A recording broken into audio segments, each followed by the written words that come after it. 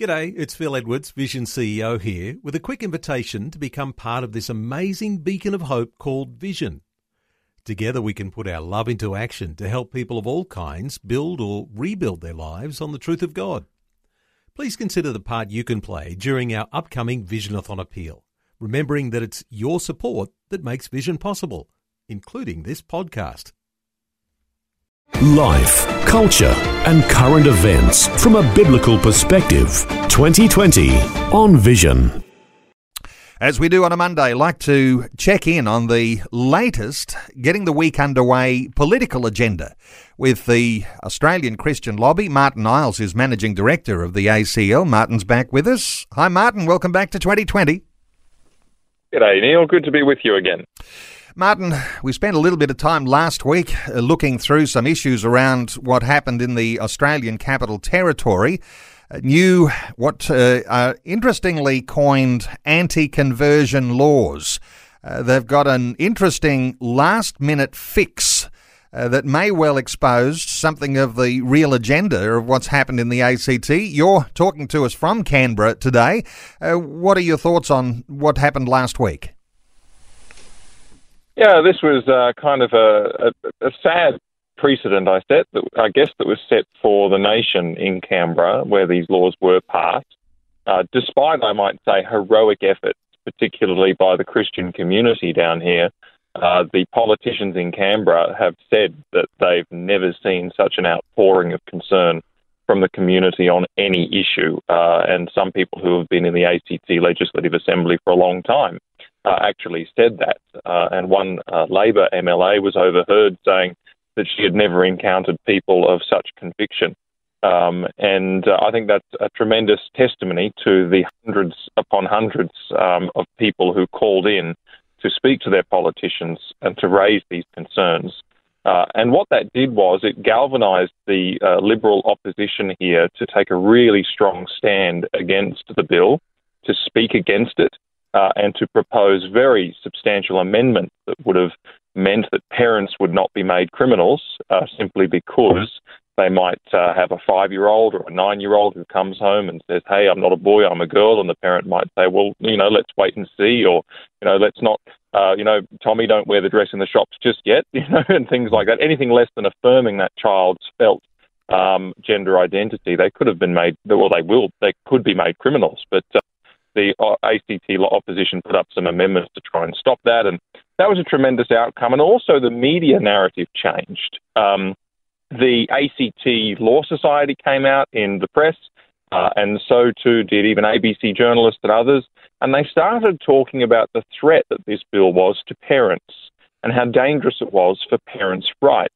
And we've never had these laws talked about in that context, which is the true danger of them. And so I want to say thank you to all the supporters and the Christian community in the ACT who made those changes possible. And the government themselves got very concerned for a time and were reaching out to different Christian groups to try and hose down the issues. And they moved an amendment of their own. However, the amendment didn't go very far. What they did was they changed the explanatory memorandum of the bill to say that it's not intended that a mere statement of religious belief would be considered to be conversion therapy and therefore unlawful. But of course, that doesn't really help us, because a parent who has a concern for their child may not be religious. It may not be a religious concern. And also, that's not a mere statement of a religious concern. That's something more. It's an action towards a child. Or indeed, if you take a pastor in a pulpit who might be saying, well, God's design is male and female, and God's design is for one man to marry one woman to the exclusion of all others for life. Well, They will go a little further than that. They won't merely state that belief. They will exhort people to follow that belief. And so the amendment that they've put in doesn't go very far and shows just how unwilling this present government was to address the real concerns that were raised very loudly in the public and in the press. So exposing something of what they truly believe. Well, all of this called conversion therapy and laws dealing with that. And I do note that the expression that best describes what's happened is this idea of anti-conversion laws. Now, conversion is still the main word in there. Of course, as we always say, the Christian church is only really interested in one conversion. That is conversion to Jesus Christ. But when you've got these laws that are called now anti-conversion laws, laws dealing with conversion therapy in the ACT, and with the idea that there is a weaponising sections of the community to attack one another in the courts, this is such a concerning thing, Martyn. And the cat's out of the bag. As you say, the rest of the nation will be looking at what happened in the ACT and likely there to take a lead. What are your thoughts on what could come for the future?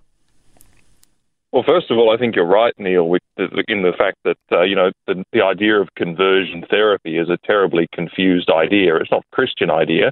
I always say, well, conversion is one thing, that's an act of God, and therapy is another thing, that's what people do to each other, and the two words don't really belong together. There's no such thing as conversion therapy. So it's a horribly confused concept. It's not a Christian concept, and so we're all sitting here trying to figure out what it means.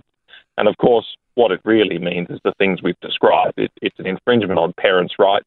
It's an infringement on pastors in their pulpits.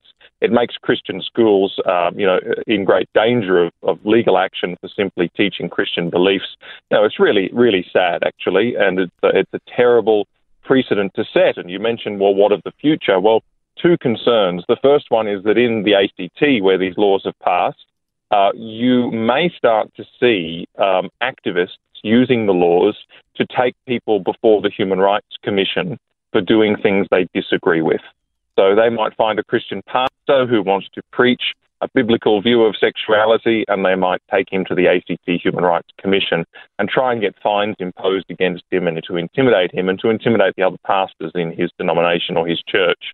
And they might do the same indeed to parents who they can pick on. And this is what the activists do. They're a mean bunch, and they use these human rights commissions a lot. Now, ACL is standing at the ready with legal teams to help people with that and to raise the profile of those stories so that we can push back against these laws. But also it sets a precedent for other states in two ways. The first way is that other states might look to this as a model, but I'm hopeful that other states will also look at what happened here in the ACT and say, well, unfortunately the cover was blown on those laws and the community there got really upset and found out what was really going on, and it was a real headache for the government. And so I think other states where governments aren't as secure as they are in the ACT, they're not as likely to be re-elected. They might actually lose the government in the next election. I think governments in places like South Australia, Western Australia, New South Wales will be a little more circumspect before they introduce these laws and might be a little more worried about the possibility of community pushback. So that's one of the good legacies to come out of this experience. Perhaps we have a chance to make laws in other states far less draconian. Martyn, let me just take us into something which I think for many listeners is going to be very murky waters. And just to spring this on you, in the ACT, one of the main drivers behind these laws, as you say, that will weaponise certain sections of the community to use against the church. Well, the ACT Attorney General is in fact a Uniting Church minister.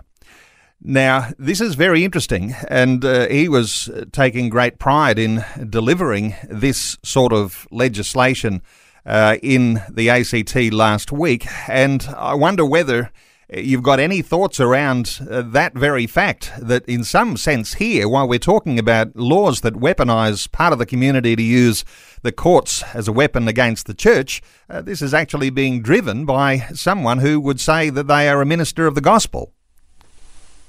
Yeah, well, I think that's really tragic, Neil. Really, really sad indeed. Because what these laws do is they attack the preaching of conversion. That's what they attack. Not conversion therapy or anything crazy like that, but just the mere preaching of the gospel in conversion. The fact that change happens to a person when they're saved, that they go from one life to another life, that they're a new creation in Christ. There's a whole bunch of good things that God calls us to, including sexual purity and including living out what God's designed us to be as a man or a woman, and all of those things. And those are the things we step into when we're saved and converted by the power of God. And it attacks the preaching of that message.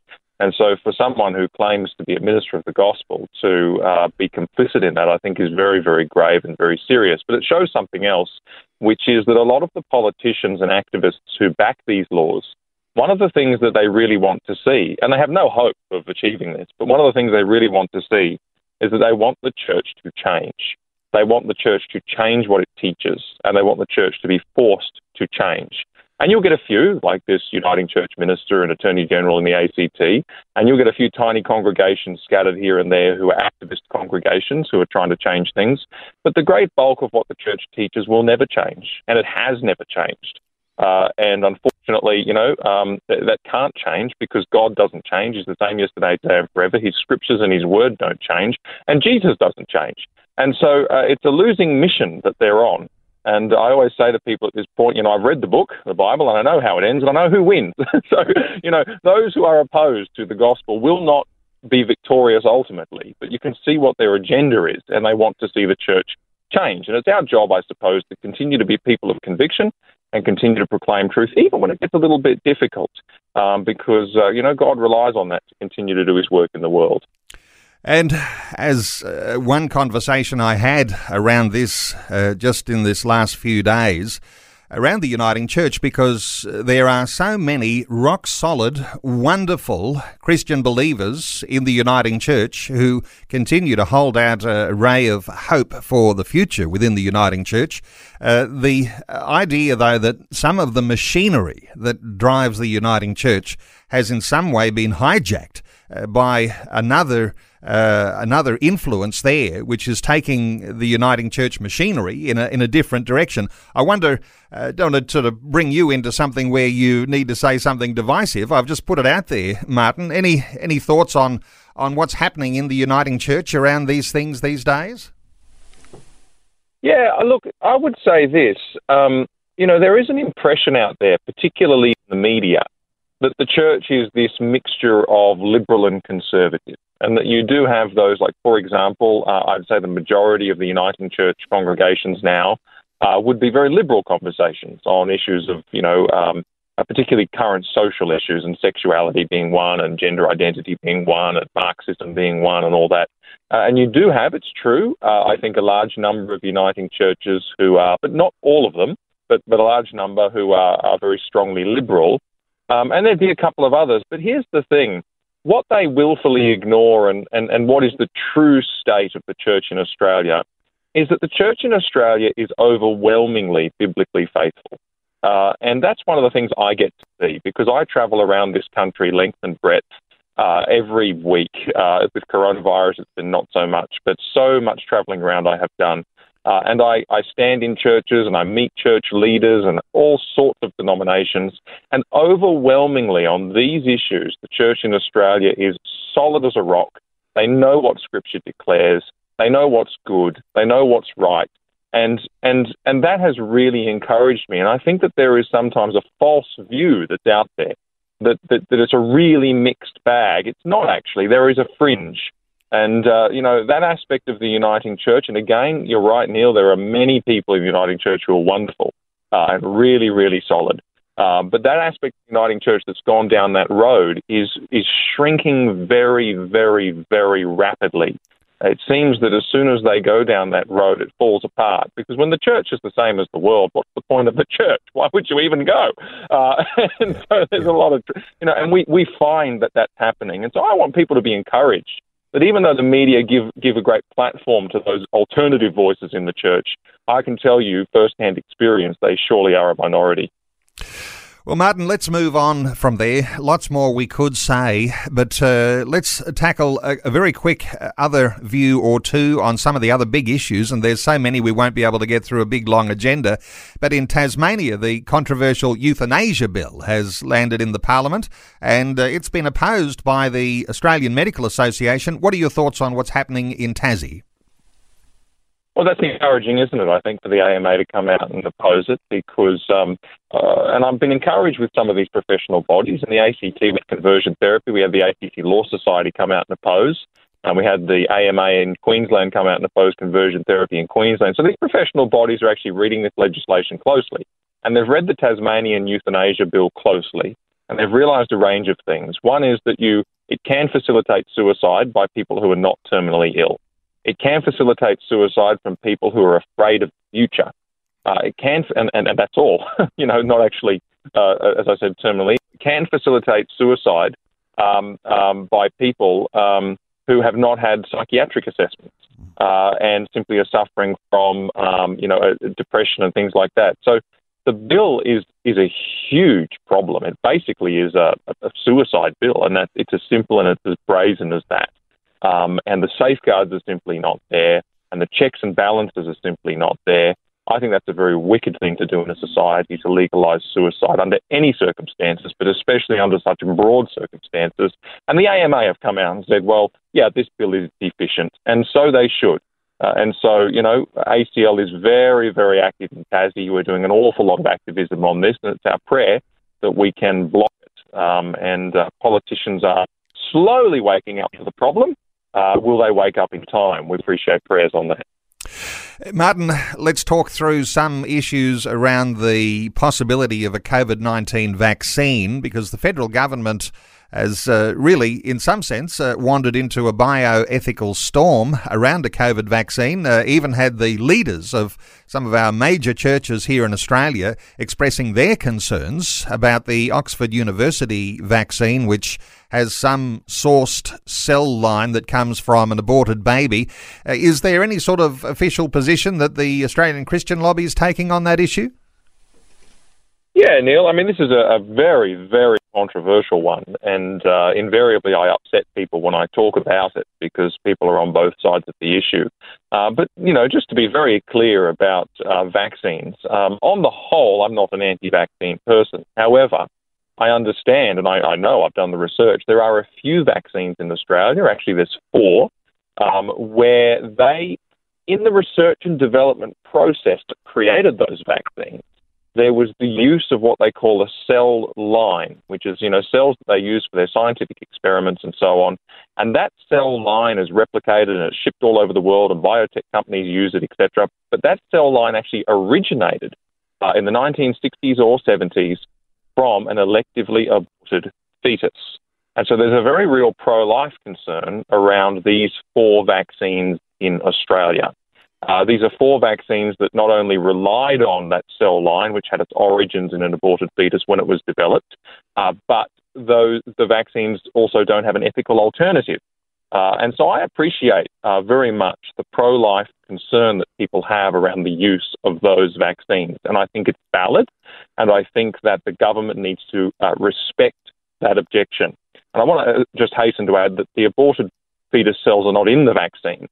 They were used in the development of the vaccine, and that's the nature of the problem. Now, the government has come out and said, okay, we're going to back a vaccine, developed by Oxford University for coronavirus. What's the problem? Well, actually, this vaccine that's being developed by Oxford University relies upon one of these cell lines that originated from an aborted fetus in, I think, 1972. And so, therefore, this pro-life problem is relevant to that vaccine as well, and it's an ethical issue. And a number of church leaders have written to the Prime Minister and have said that, this really isn't great, and if you want to maximise uptake of the vaccine, you shouldn't be backing one that has a pro-life concern, because people will, and validly so, object to that vaccine because of their pro-life concerns. And fortunately, we have secured assurances from the government that firstly, it won't be mandatory, but second, and we don't, we have to keep a watch on that because we don't know how coercive they might get. Otherwise, they've said it won't be mandatory.